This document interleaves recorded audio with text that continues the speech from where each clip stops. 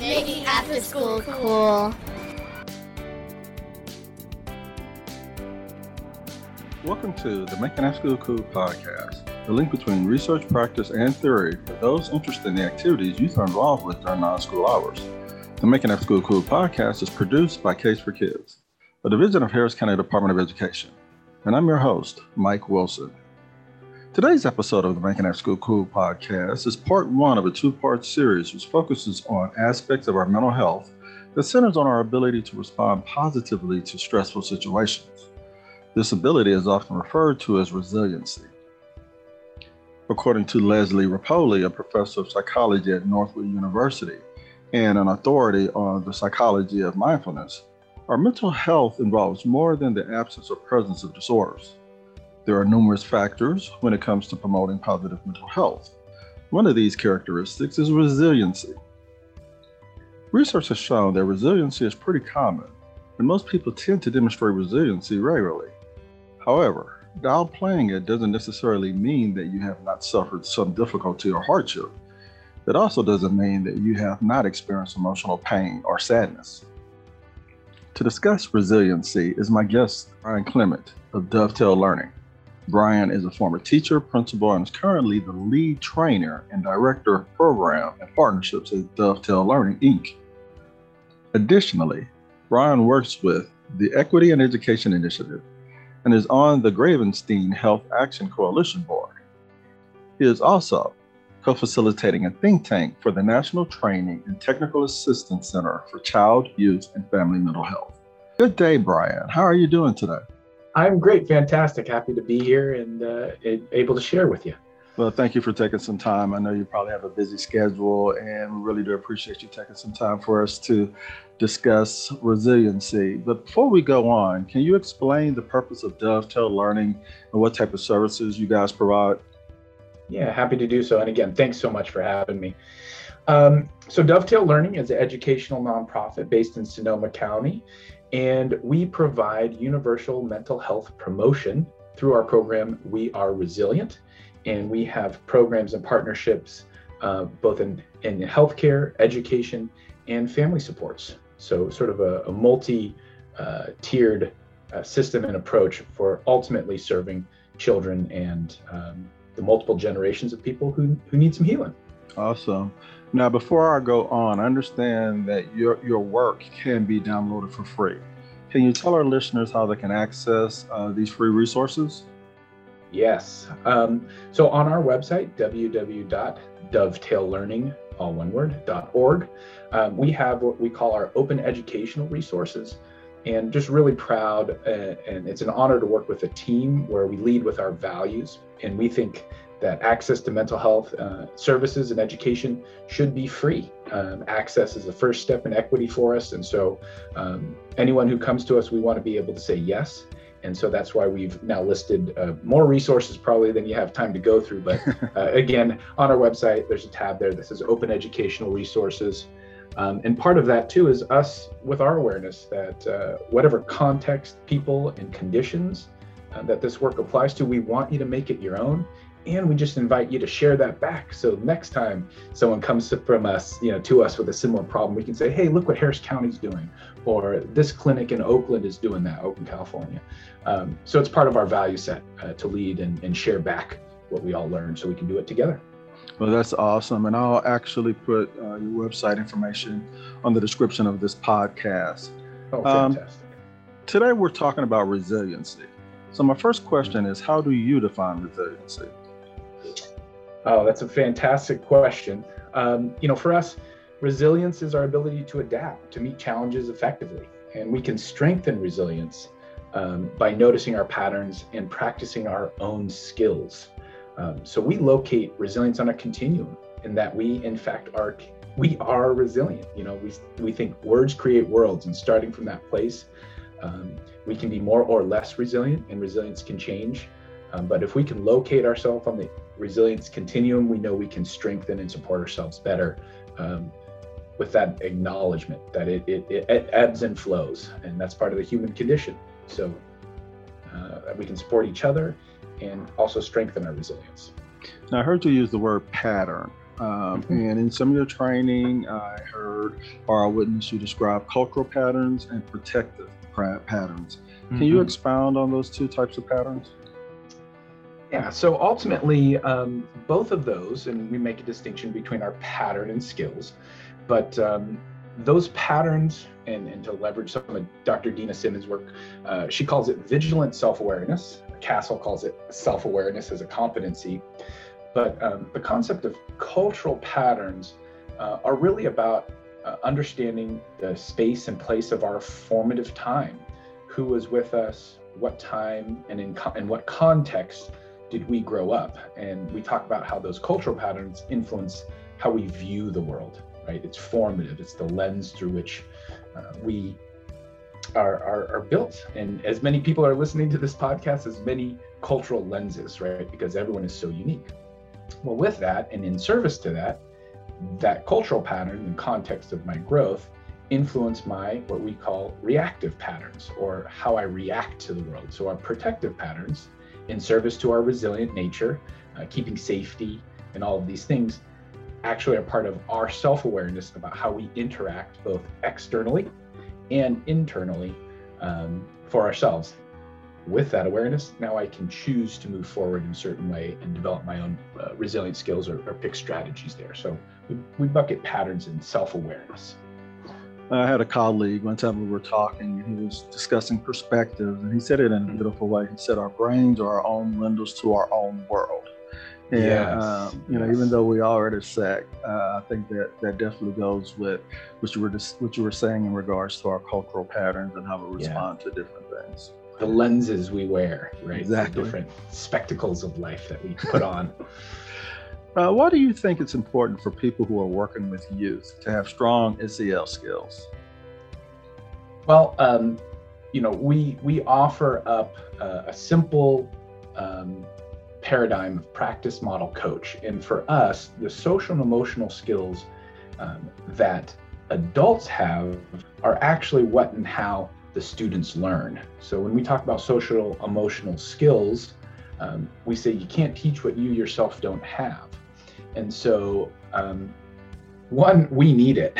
We need it in the work, in service to others, right? There's a lot that's going on. So how do we model and support ourselves using social and emotional competencies, first to take care of ourselves through our own practices, to make sure we're sort of working against the compassion fatigue and vicarious trauma that can happen in this world, healthcare dimension that we hear so much about.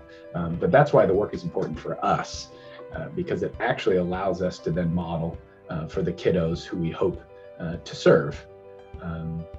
And sometimes, part of our teacher development it's not 2 or 4, right? As a trauma-informed program, it's not 2 or 4, it's with. And so that's where we kind of locate the beginning of our practice as practice model coach.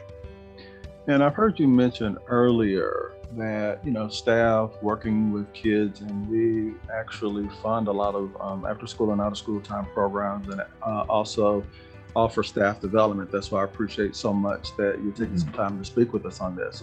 And so your practice model and coach approach helps staff to become change agents, not only for the youth, but also the family that they work with. Can you expound a little bit on how that works?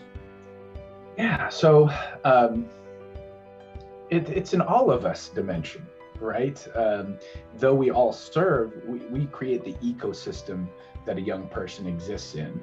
And we found in our time in doing social emotional learning curriculum that building a common language and through line for the students' experience to create that continuity both at the school and in the school environment that is dovetailed literally and connected into what the families and the family supports that they need. As a father of 3, that bond between school and family is critical for the world that the child experiences. And we found that developing a common language between all the care teams and those that are creating this sort of network of care for these kiddos, we say, same chapter, same page, same book, to make sure that we have a coherence of thought and action together in a common language. Now, I heard in one of the previous trainings that I attended that we all have what you called unconscious stress responses. How do our understanding of these reactions help us to manage our behavior? Yeah, that's a fantastic question, Michael. And it's something that we actively work on. That's why we talk about it as practice, right? And the awareness of our own physiology, our stress physiology, our autonomic nervous system, right? What's occurring inside of us is an important awareness, because then it gives us the opportunity to make a choice. And so within that awareness, perhaps we have the opportunity to create a little more grace in our responses. So instead of reacting, we can be more conscious in our responses. And so that thread of training that you might be referring to is about our self-awareness and our stress physiologies, and trying to figure out what activates us, what doesn't, what people do. So we talk about where, when, and with whom do you notice that you get turned up, and you might not be as diplomatic as you like. And I joke because, look, as a father of three, as a husband, easier said than done. I am sometimes aware what I'm saying is not what I wish I was, and I'll have to clean that up. But it also comes with this reality that, we're human, and we can learn when we don't respond as we want to. So that's why we sort of give a little education in the science dimension of what's going on internally. And I will say, hindsight's 2020, and after researching some of your work, I do realize that there are situations that I know beforehand that I'm gonna be a little stressed, I'm gonna be a little, my emotions are gonna be a little amped, and even knowing that, prior to looking at some of your work, I still didn't really respond in the best way to these situations. And so I know you've talked about anticipatory response resiliency, and if these situations are going to cause a lot of stress, you can practice on how you can handle that.